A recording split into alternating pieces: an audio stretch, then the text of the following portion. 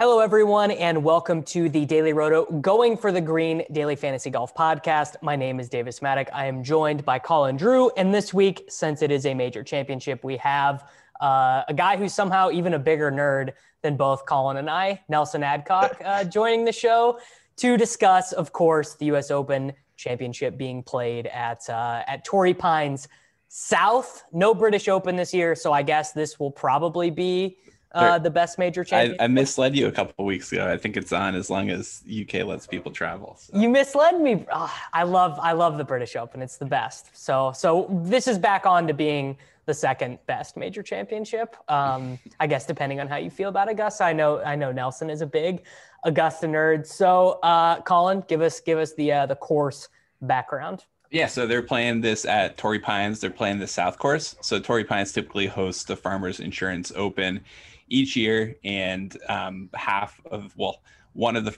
first 2 days they play both the North and the South Course, and then the difference is the South Course is the longest of the two courses, and the South Course has historically greatly rewarded driving distance in addition to not punishing lack of driving accuracy as much. And when you also go back and look at the US Open venues over the past 10 years, you kind of see that align as well. So in our projections for Course Fit this week, we're using Torrey Pines South information, which is definitely boosting the Bombers. Data Golf, who does our projections over at Daily Roto, has not layered in anything specific for the US Open, but I do think it's a pretty much like a prototypical US Open course, expected to play very tough. If the winning score was under par, I'd be a little bit surprised. Yeah. So Nelson, how are you approaching Course Fit, course history, things like that in your modeling this week? Yeah, I haven't done any Course Fit yet, but likely would end up, if I went back and looked at the South Course, the typical narrative is that it's a Bombers favoring course. So that Data Golf, adjustment makes sense to me. And, you guys get Bryson, Rory, the long drivers, and then Colin had said that they were also given a decent boost to the guys that are also inaccurate off the tee, which a lot of times lines up anyway. So, the only thing I noticed when I first glanced at odds this week were the market is got a ton of guys priced in the same, like less than 20 to 1. It just seemed quite shocking to me, because this is a deep field. And so, but I guess the general consensus is US Opens, the cream rises to the top a little bit more. So it looks like the market is taking that and just saying, like, look, these are really the guys that have a chance to win this week. It seems unlikely that it would come from pretty far down the list. Yeah, I noticed that too from a betting perspective. It seemed like a lot of times we'd seen maybe one heavy favorite. Rahm, I guess you could argue, is a bit of a heavy favorite, but we were only seeing a handful of guys priced short. And this week, it seems like all the top 20 guys kind of in the field are priced pretty short. And I don't know. I mean, that aligns with my intuition a little bit. Just the better players in general playing better in majors. If there are majors that weaker players can contend at, sometimes Augusta is one of those, or a PGA championship, more so than a US Open. But it'll be interesting. I mean, we have seen Gary Woodland, like guys 55 and deeper, win in recent years. So it's not but Woodland, when he won, was on like a streak of like the best golf of his career, and was like a guy who was popping tee to green every week. Yeah, I think he went off like 50 to 1 or something like that. What was the winning score when Woodland? They were under par when Woodland won, weren't they? Were they almost double digits? Don't have it in front of me. I wanted to say it was like 7 or 8 under. Yeah. I mean, I get the general consensus. It would be the harder that a golf course plays. Typically, in my mind, what I would say is the harder that a golf course plays, the more it separates the top and bottom players. A larger gap. There's and it's the same thing as far as like short shots versus long shots. There's a much larger skill disparity between a 7-foot putt and a 200-yard iron shot, as far as how much better than the field you could possibly be. So I think as the scoring average escalates and your bad shots are penalized, severely, it makes the skill gap quite a bit wider. Yeah, I think that makes a lot of sense. And the Pebble Beach one that Woodland won, he was 13 under par Brooks was 10 under par, and then everyone else was 7 under par or worse. And there was a huge group of guys at 7, 6, and 5 under, and it was all like literally the leaderboard is like Brooks, Rahm, Rose, Xander, Louis, Scott, Rory, like all super great long-term golfers or whatever. So the pricing on DK this week is pretty flat. Rahm 11.2, Spieth 10.9, DJ 10.7, Bryson 10.4, Brooks 10.1, Rory 9.9, JT 9.7. And there's also, these guys are also bunched up in the betting markets. I see 5 guys at 16-1 on FanDuel. Rahm is just this ginormous favorite. Colin, do you think that Rahm's combination of salary, projection, and betting odds are going to make him uber chalk at the top, or is this actually a case to like get overweight on a guy who's 22% owned? Well, I mean, what do you take as like uber chalk at the top? I think Rahm's going to be 18 to 20. You almost never see the top price guy go off above like crazy. 20. Yeah. I ran like a V1. Obviously, I mean, I don't even have our projections up from Data Golf, so I wasn't even looking at that, but V1 had him at 18%. And I think when you look at paying up, he's not that much more expensive than Jordan Spieth. It's hard to make sense of Spieth as a course fit on this course. And then DJ, I think you can make the argument of course fit, but like Rahm's been playing so much more consistently than DJ. So I do think Rahm's the guy. If people choose to spend up, that's where they're going to go. Have him the highest owned guy of anybody above 9,300 right now. Are you a Rahm backer, Nelson? Are you on board with this take that he's even at this salary that he's the play? I mean, I actually have I would say this might be the largest discrepancy or like skill gap I've had in a while between who I think is the number 1 player in the world, Jon Rahm, and everybody else. It's definitely the biggest gap probably in this calendar year. I just think he's it was earlier this year was quite bunched between maybe at the beginning of the year it was bunched between Rahm, Rory, JT. Yeah, and Rory and JT have just really fallen off the planet, even DJ to some extent. And Rahm has just actually played better. So it's been this is the largest separation of one golfer I have in a while. I mean, what about these Spieth numbers? Like Spieth is the second highest priced guy on DKs. Like, are your underlying numbers agreeing with this, or are you throwing Spieth out with the bathwater? I mean, I'll be underweights. I mean, it's the recipe that would have to occur for me to be overweight Spieth versus the field doesn't even seem like it exists on this universe. So it's just, what can you do? He's just more popular than his numbers would indicate almost all week. So it's just hard to do any. I actually think he's not that bad of a golfer right now. He's been playing well. So it's not like he's like egregiously mispriced. Like I think Brooks is egregiously mispriced, but what are you going to do? You can't really do much with these popular players. Spieth definitely playing well. He's in this field since the Masters, like he's number 1 tee to green. But if you do think that the course fit holds true and that it favors bombers, then that's where Spieth kind of loses to the upper echelon of players. I will say, like you mentioned, putting matters a bit less in the U.S. Open as far as deviation and scoring, just because tee to green matters so much more when scores are closer to par rather than like a 20 under winner. And it puts more on around the green play, and obviously that's good for Spieth as well. But it's hard to pick him outright over these other guys. I do think in some fields, I could see him being like 5% in higher stakes contests where people are going to go towards the bombers. And I'd still probably not back Spieth, but I think it's at least interesting game theory elements in some of those contests. Yeah. So I think looking at Rahm, Spieth, DJ, Bryson, Brooks, Rory, JT, and for me, I mean, some people probably include Morikawa in this grouping. I think he is a tier worse. That's mostly opinion based. Data Golf has him in this group, and I bet Nelson probably does as well.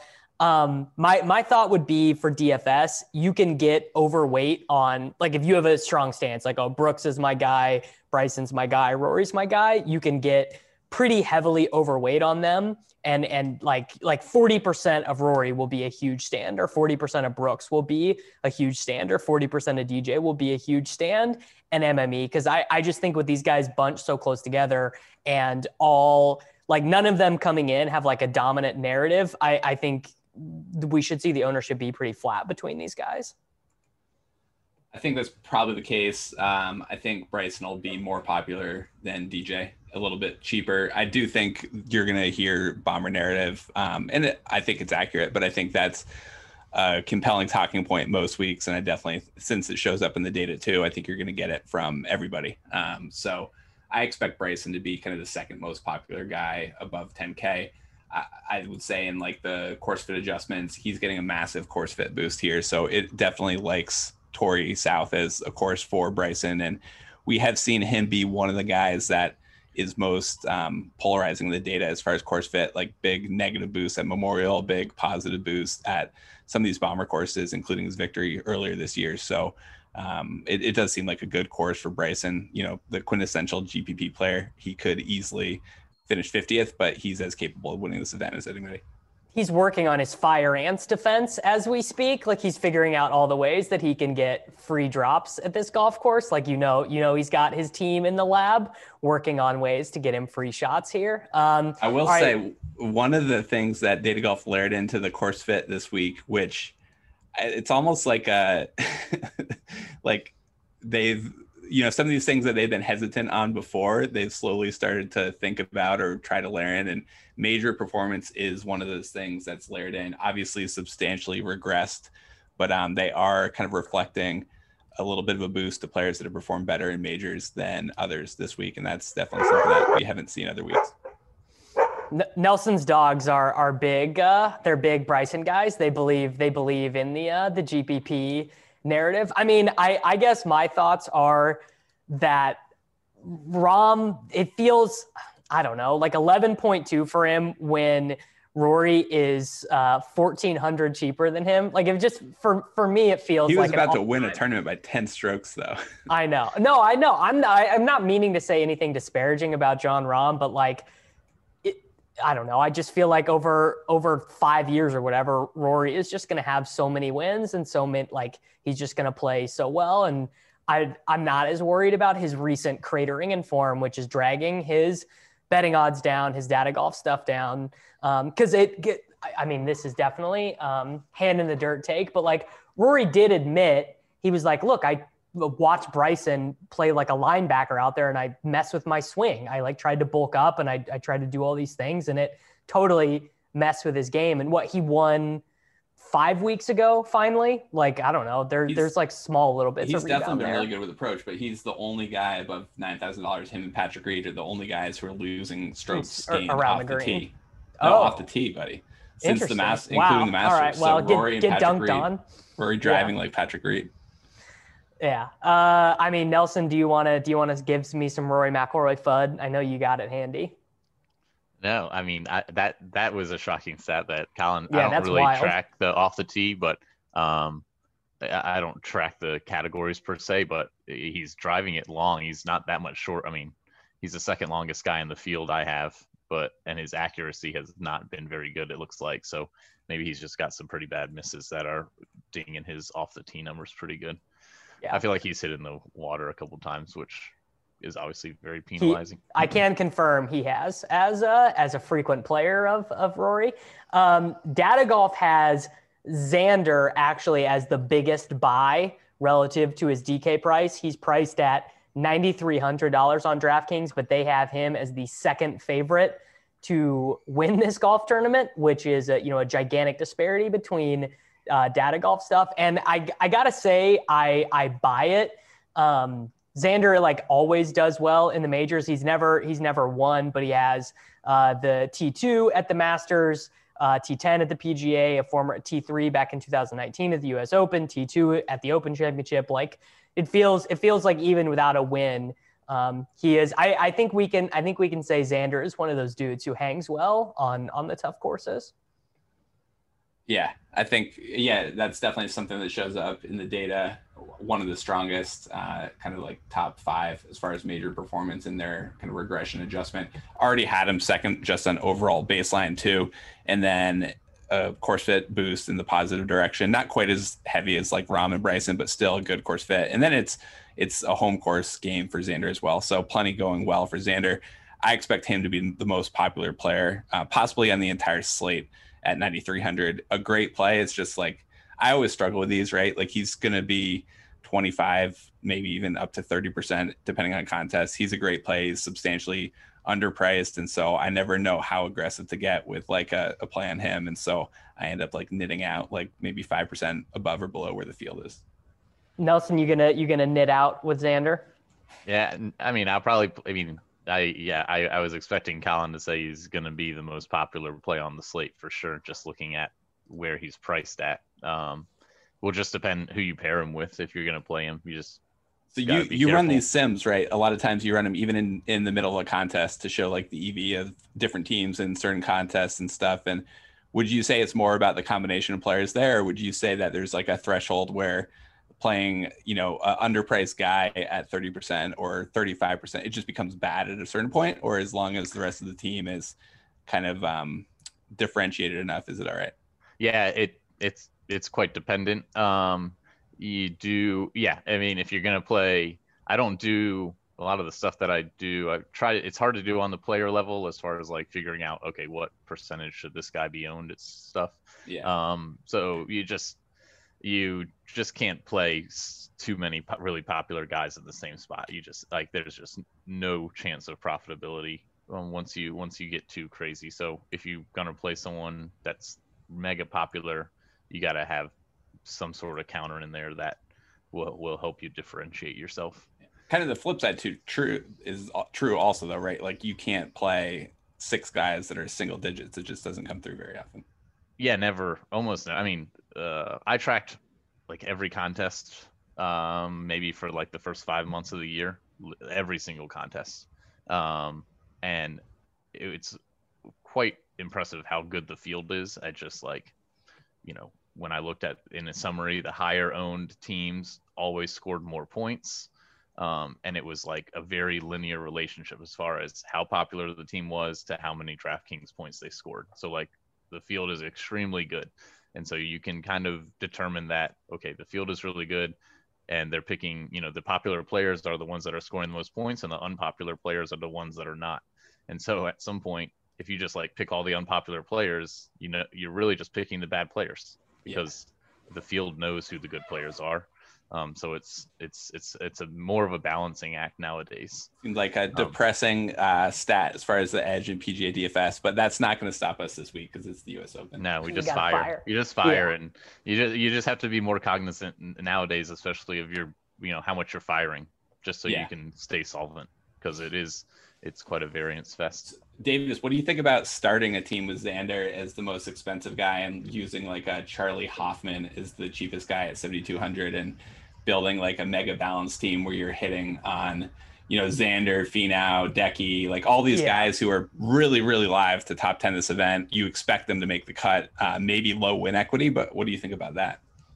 Yeah, I mean, I think that's probably a more viable strategy at the U.S. Open than it would be at like Augusta or something, or even like the PGA where we get the lower winning scores. But I like just looking at this, like it feels like just a very outsized chunk of the win equity is held in like 10 dudes. And I kind of would like to play 2 of those guys. Like I think I don't know. I mean, Nelson would know this stuff better than I would, but I feel like the double stud and then a bunch of 7K guys approach is super viable this week, or the strategy that seems most appealing to me off the top, as opposed to, trying to like get Scotty Scheffler through the cut line or whatever.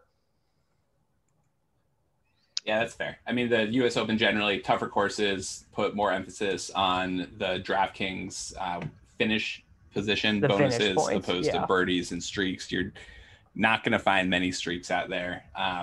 There will be birdies and eagles, and it will be the longer players who are, more live for those. And so I think when you look at like guys who outscore their placement position, that's oftentimes going to be the longer players as well, which kind of almost like double counts on the course fit there. Yeah. So is this stuff going to lead, just kind of looking at it, it seems like that might lead to, Cantlay being a little underowned, Hovland being a little bit underowned. Finau obviously will be chalk. What about Hideki, Nelson? Because he was not even he was in bad form heading into his win at Augusta. I'm wondering if, is he going to be like an 8% owned play, 15% owned? Like where are your thoughts on Hideki? I mean, in this second tier, you're saying like below 10,000. I mean, or below 95, I guess, where Colin is. Yeah. Here, everybody is, pretty equally skilled at, data golf will have a lot of impact on this ownership level, I assume, based on where they think the skill is. But, there's not much difference between, all the Hideki, Webb, Finau, Reed, all these guys. Down here, I'll just be a mixed bag for the most part. Yeah, I think Finau's pretty interesting. That's probably true. I think Finau's headed to be the most popular of that group, at least early in the week. And, no, he will be. People love Finau, and he's almost like Xander. He's a guy that definitely has exceeded his baselines in majors. He's a guy who obviously has the length for this course, like the strength and athleticism, and so. I think Decky's not going to be popular. I think he's going to be less popular than Finau if I had to peg it right now. I'd have Finau as like between 15 and 20, and Decky maybe between 10 and 15.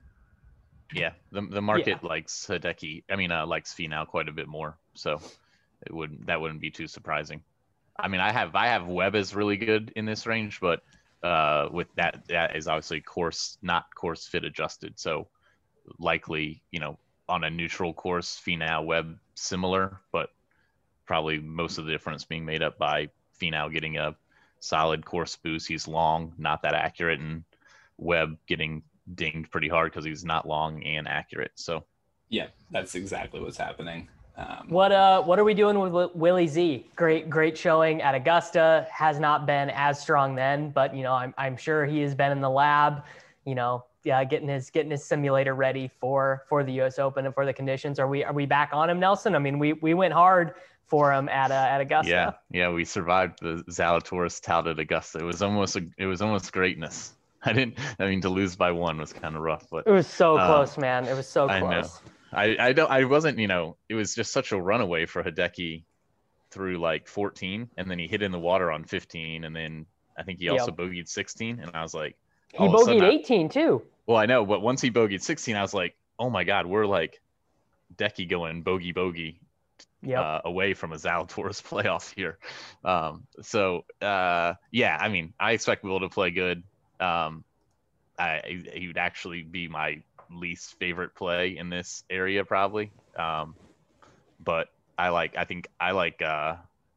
would be interested to hear what Data Golf says about Tyrrell, because he's had sort of a weird like 2 months really, because I think he was playing well, then he got COVID, and then didn't play, and then he got married and didn't play for a while. They don't love him. They have him as worse than Zalatoris.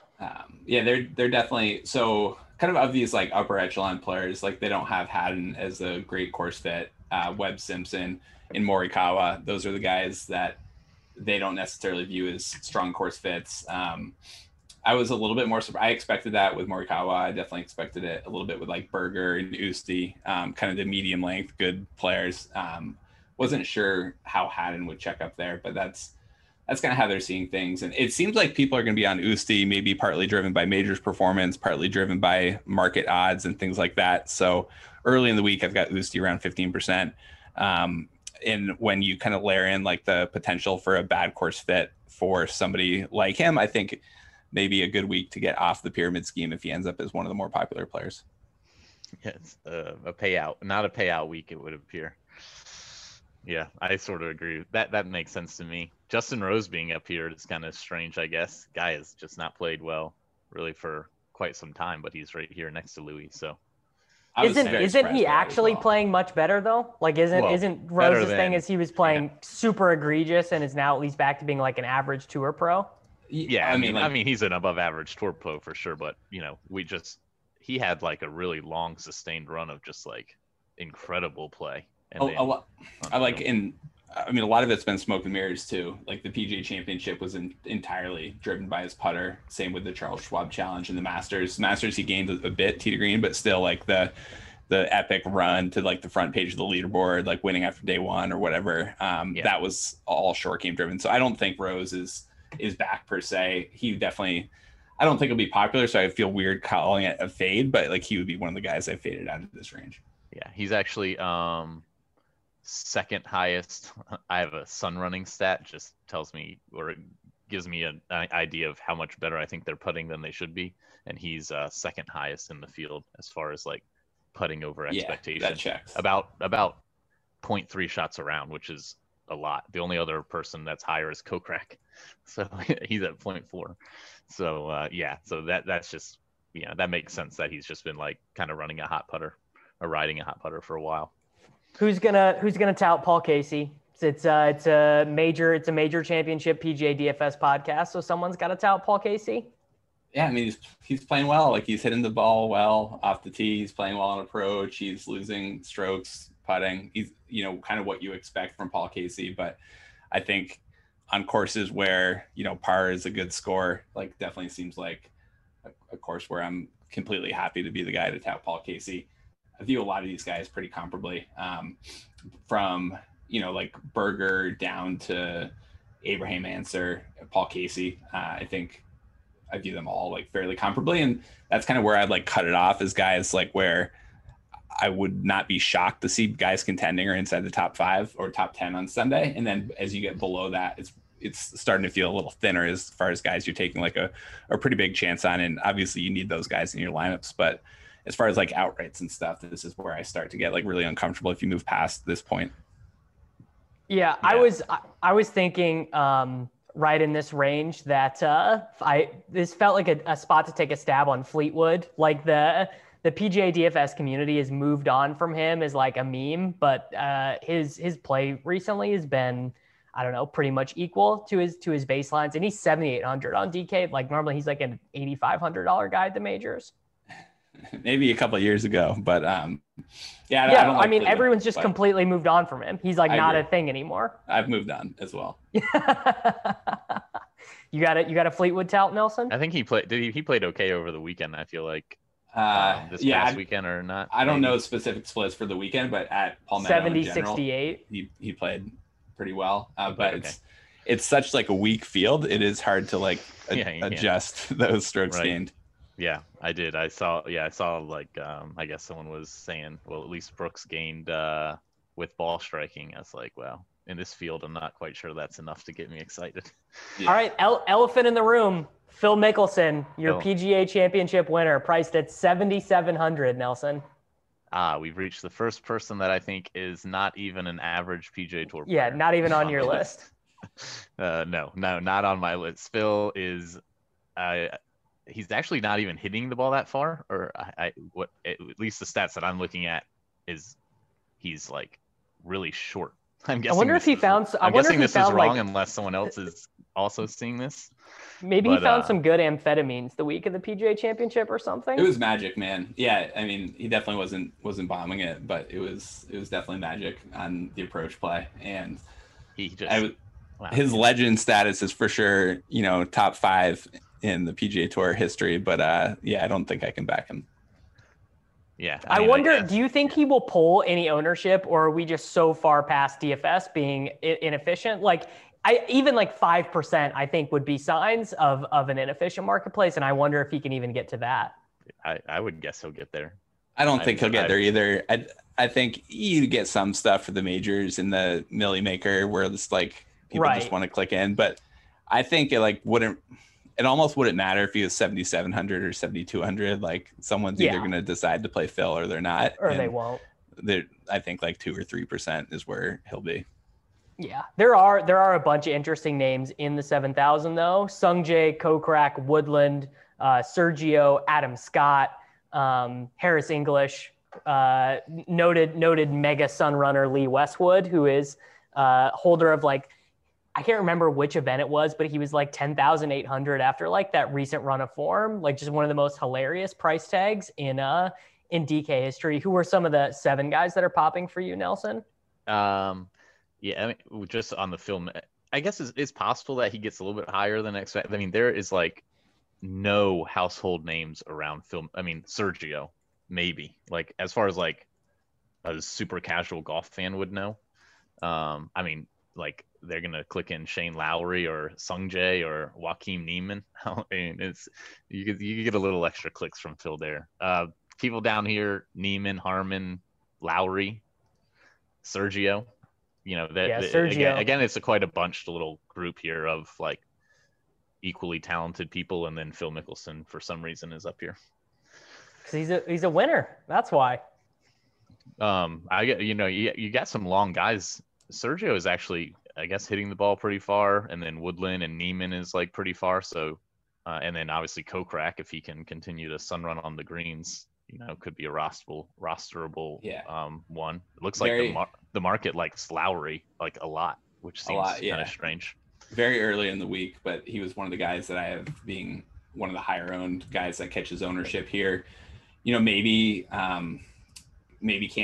Casey and Answer, not Cancer. Maybe Casey and Answer soak up enough that Lowry is not as high as I have him, but I think he's a lock to kind of be over 15%, at least early in this week.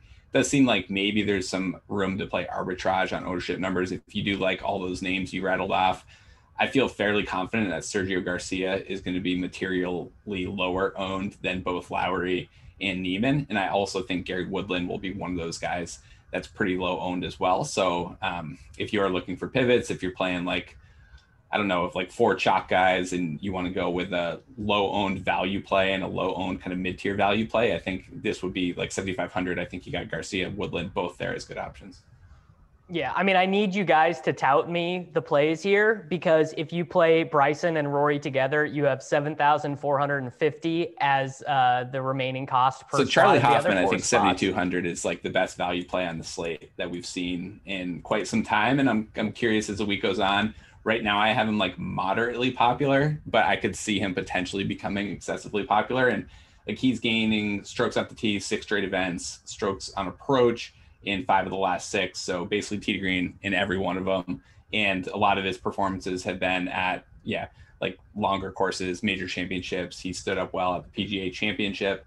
And so I think he's the best value play in the slate. Could be 10%, could be 20% by the time Wednesday rolls around, depending what like Mayo's show has to say about him. But he would be the easiest salary saver play that I was able to find. Is no one going to tout Higo? No one's touting Garrick Higo? This market price on Higo is bananas.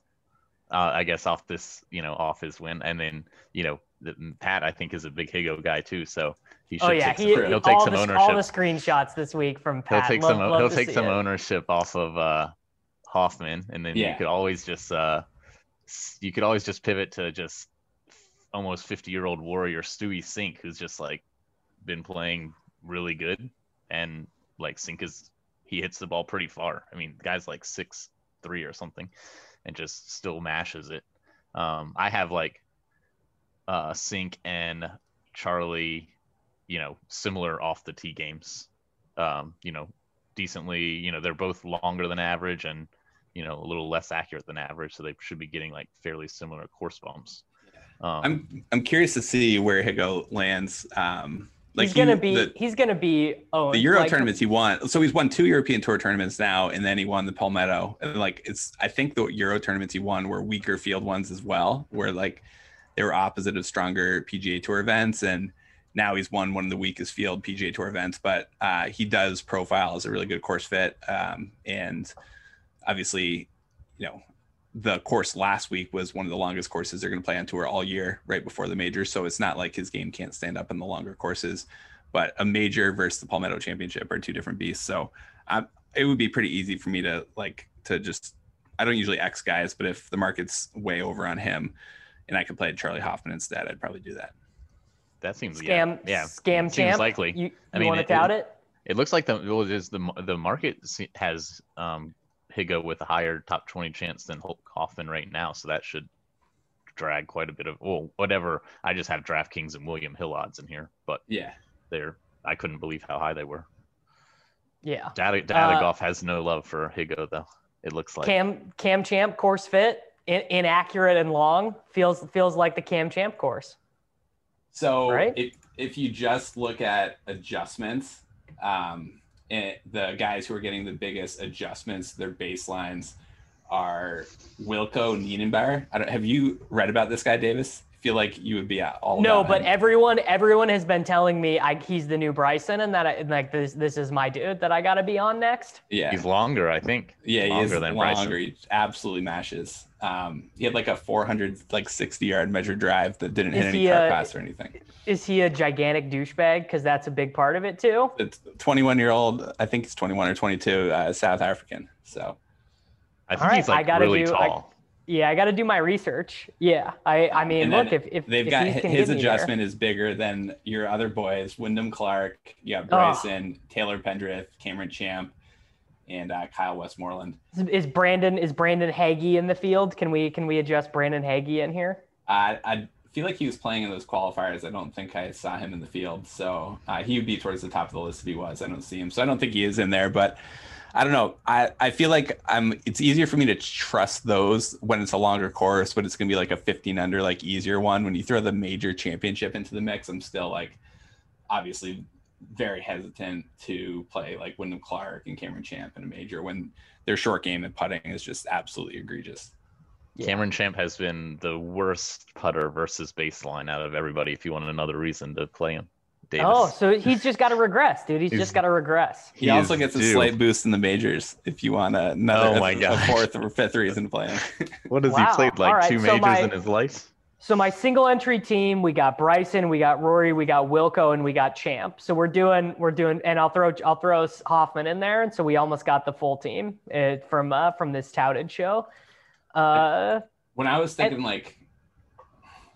as far as like optimizer rules and things like that, there are definitely some thin plays down here, and you're going to need all your guys, especially in the lottos, like all your guys to have top 20 upside. And so like Hoffman was the last guy where I was like, okay, this guy could be the fifth guy. He's not like a dart throw. I wouldn't be shocked at all if he top 20'd. And then these other guys are dart throws. So I was thinking like a max one on sort of the punt dart throws, and then try to build with like 5 reasonably quality players and versus trying to like throw 2 darts into the mix. Oh, well, yeah. You had mentioned like that. I was just like, how many majors has Cam Champ even played? It looks like he's played like 6 of them. And I wonder has he ever made the cut? He's top 20, top 25 at the Masters basically both times he played it. But obviously the Masters is like that's what I was wondering. Is like hit and giggle for him. Is it kind of skewed that like made on Cam Champ? He missed the cut at U.S. Open. He actually finished 10th at the PGA last year. Yeah. So, but that's he's only got 1 top 10 in 6 tries. What about Robert McIntyre, T12 at the Masters, T49 at the PGA Championship? I know my dude Skylar, Skyhook DFS. I know he loves him. Like this is like his guy, and he's priced at 7,000, and it doesn't seem like he'll carry any ownership. I'm not seeing anything there. I'm definitely not going to be the first guy on like some of these European Tour players when they come over. So.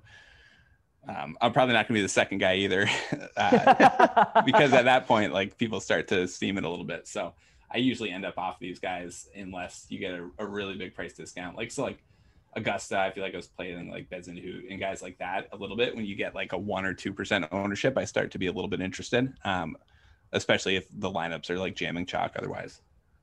Who's the cheapest guy you would play in single entry, Nelson? Oh my gosh. Trying to look for guys that Johnny Vegas, maybe. I just literally scanned around and looked for someone that's cheap down here that maybe has been playing okay, that has decent course fit. Johnny's long, not that accurate, and playing okay. I think our stuff's gonna like him a good bit as well. I mean, like Hoffman was like the last guy I was like, okay, I can click this guy in and feel really good about it. So I think that's going to make this range a good range to find pivots. Vegas was one of those guys, potentially. Matt Wallace, 7,100. Wouldn't feel awful about him. I know projections are going to like Kevin Streelman. I can just like see it coming, but it just feels like a disaster of a course to play Streamline on. And even if he finishes like 25th, it feels like there's just no chance that he's going to be the guy that strung together a birdie streak or made an eagle on these longer par fives. So I don't think I can do that. But Vegas at 6,800, probably the cheapest guy. Or Lanto maybe down here. Eric Van Rooyen at 6,700. EVR. I think I would potentially consider as well. Yeah. All right. How are we betting this event? Because I think that it seems like there is some opportunity because DJ, Bryson, Brooks, Rory, and Xander are all trading at like the same price. My instinct was just to bet two of them and let the chips fall where they may. Obviously, everyone knows the two that I will be betting, but I think you could do it with DJ and Xander. Can't like just whoever you can pair whoever you want, but no one at like 50 to 1 or deeper interests me to win this event at all. I thought Webb at 55 to 1 was a pretty good number. Like I know we've accounted for all the course fit. Data Golf has him as 47 to 1, and he's definitely a guy. He's one of those guys that can gain in kind of all four of the strokes gain buckets, which is always like comforting in a major as well. So I thought that was a possibility for a bettable number. I tend to agree though. Like I think Charlie Hoffman, you can get like 90 to 1. But that's kind of like the bottom of the bucket as far as the outright guys. What about you, Nelson? I'm sure you're going to tell us don't bet outrights. The market's full of rake. Never do it. It's all that's that. definitely all true, right? But. Yeah, I mean, like I have like very large discrepancies between where I am in the market. It's just very top heavy. So like Webb would be the one where, like Colin had mentioned, or Berger or Sam Burns. I like Sam Burns. If you wanted to throw some, I'm just looking at like the smallest discrepancies, and then like people that have potentially decent course fit. I mean Sergio, Berger, Sam Burns, Sergio, Neiman for dart throws. If you want to throw some darts. And I think one thing that's kind of interesting is if you do think that the market's priced in like the difficulty to win a U.S. Open and into all these top end guys. A lot of times that stuff does fly through to the top 20 markets as well. And it's impossible. I mean, it takes so much like incredible golf, but also like mental strength to play well in these conditions for 4 days. And that's why you see the top names come out. But you also see these big guys miss the cut a lot as well. And, put up 77 or Rory taking a triple on the opening hole and just being out of the tournament immediately. So the top 20 odds I think are pretty good on some of the longer shot guys, like Vegas at 6 to 1, Burns at 4 to 1. I think you're going to get good prices on a bunch of these guys because they do price in dominance of the top end players, but I'm not sure that carries through to top 20s the same way it does maybe the outright winner. Yeah, I think that's probably true. I'm gonna, I don't know. Maybe I bet X and Bryson or Rory and Bryson. I don't know, but I think two of those guys is where I'm going to be at. The T20s and the head-to-heads, though, I'll probably look to bet against Spieth in the head-to-head markets and then just eat his T3 down the throat. What can you do? Definitely using Bryson in one and done. I don't care how far behind I am. I'm just going to use him. Just getting it over with. Haven't burned Bryson yet. Dude, it's the I'm using Bryson even. too, Davis. Let's go. Yeah. I mean, this is the spot I've been saving him for. And I don't know. I just am having such a brutal one and done season. It's just, honestly, when we get to this point in the show, I just get so demotivated. It's so brutal. I have one. I have like whatever. I did the 5 entries into the Pat Mayo one, and I had one good one. But I just like have been doing it pretty randomly. And I took Brooks. I had like one in the top 15, I guess, last week, and I took Brooks, and so I think that was my first miscut. So Davis, if you want to bet Bryson, I think one interesting way to do it on FanDuel, they've got market for the U.S. Open. Bryson 16 to 1. They've also got a market that excludes DJ, Koepka, Rahm, Xander, JT. Bryson's only 11 to 1 in that market. Oh, wow! I felt like it was pretty big for seems odd. Eliminating that many golfers, and then the course fit guys that he's paired with in that kind of alternate market. It's Morikawa, Spieth. Yeah, Rory is there, but it's Cantlay. So it's a lot of these guys that aren't, the top end distance guys, the top end course fit guys. And I thought that was a pretty good opportunity. Who did you read those? Who are the excludes? So excluding DJ, Koepka, Rahm, Xander, and JT. Wow.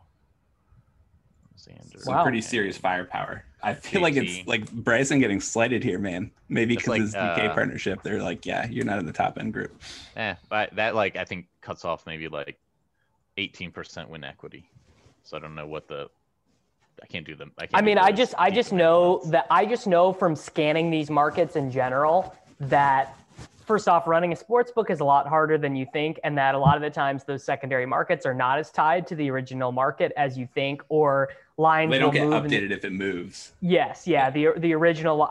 Whoa, there was a crazy one. I don't remember what it was for. Wow, this is not a good story at all. But I remember picking one of those lines off like a month ago of being like the original market moved like 50 cents or something crazy, and the secondary market didn't move at all. So I would keep, if you're looking to actually grind out these wagers during the US Open, I would keep an eye out on some of those secondary markets, because it is just factually true that it's a hard job to run a sports book and that the secondary markets don't always correlate. So that's one actually use of actionable and helpful advice that you can get today. I like it. Yeah. It's hard. I mean, it's definitely tough. It's hard to see like the hidden rake in there as well. Like, cause that group, Bryson's 10-1 to be the top US player, but only 11-1 to be in that top group when you exclude so many of the top end players. But a lot of props out there this week as well. So I do think, like you said, is stuff moves. Like a lot of times these alternate markets by Wednesday still will stay where they are set. Yeah. Nelson, any final takes to get off? No, that should be it. What's the Rory prop for the first hole? That's the only thing I want to know. Oh, quad or worse. Quad or worse is like plus 105. That's what you should be betting on. Whatever. Oh, man, I was just like re-triggered today. I just remembered his British Open Championship performance in Northern Ireland this morning. So that was nice. I mean, I don't know. I'm hoping for some good golf this weekend, because the PGA Championship was awesome to watch Phil winning, but all my teams were so dusted off at that event that there was like nothing even worth sweating for. So I'm hoping for some good sweat equity this weekend. Colin, nice. Takes? No, man, we're good. You and I are both riding Bryson and one and done. So I like that. Make up some ground when he ships it, and should be a good week. Obviously, if you guys want to check out the projections over at Daily Roto, we'll have ownership projections and a pro tip out there this week as well. All right, there we go. Everyone, dailyroto.com/PGA, optimizer tools, all the stuff you need. And we'll be back next week.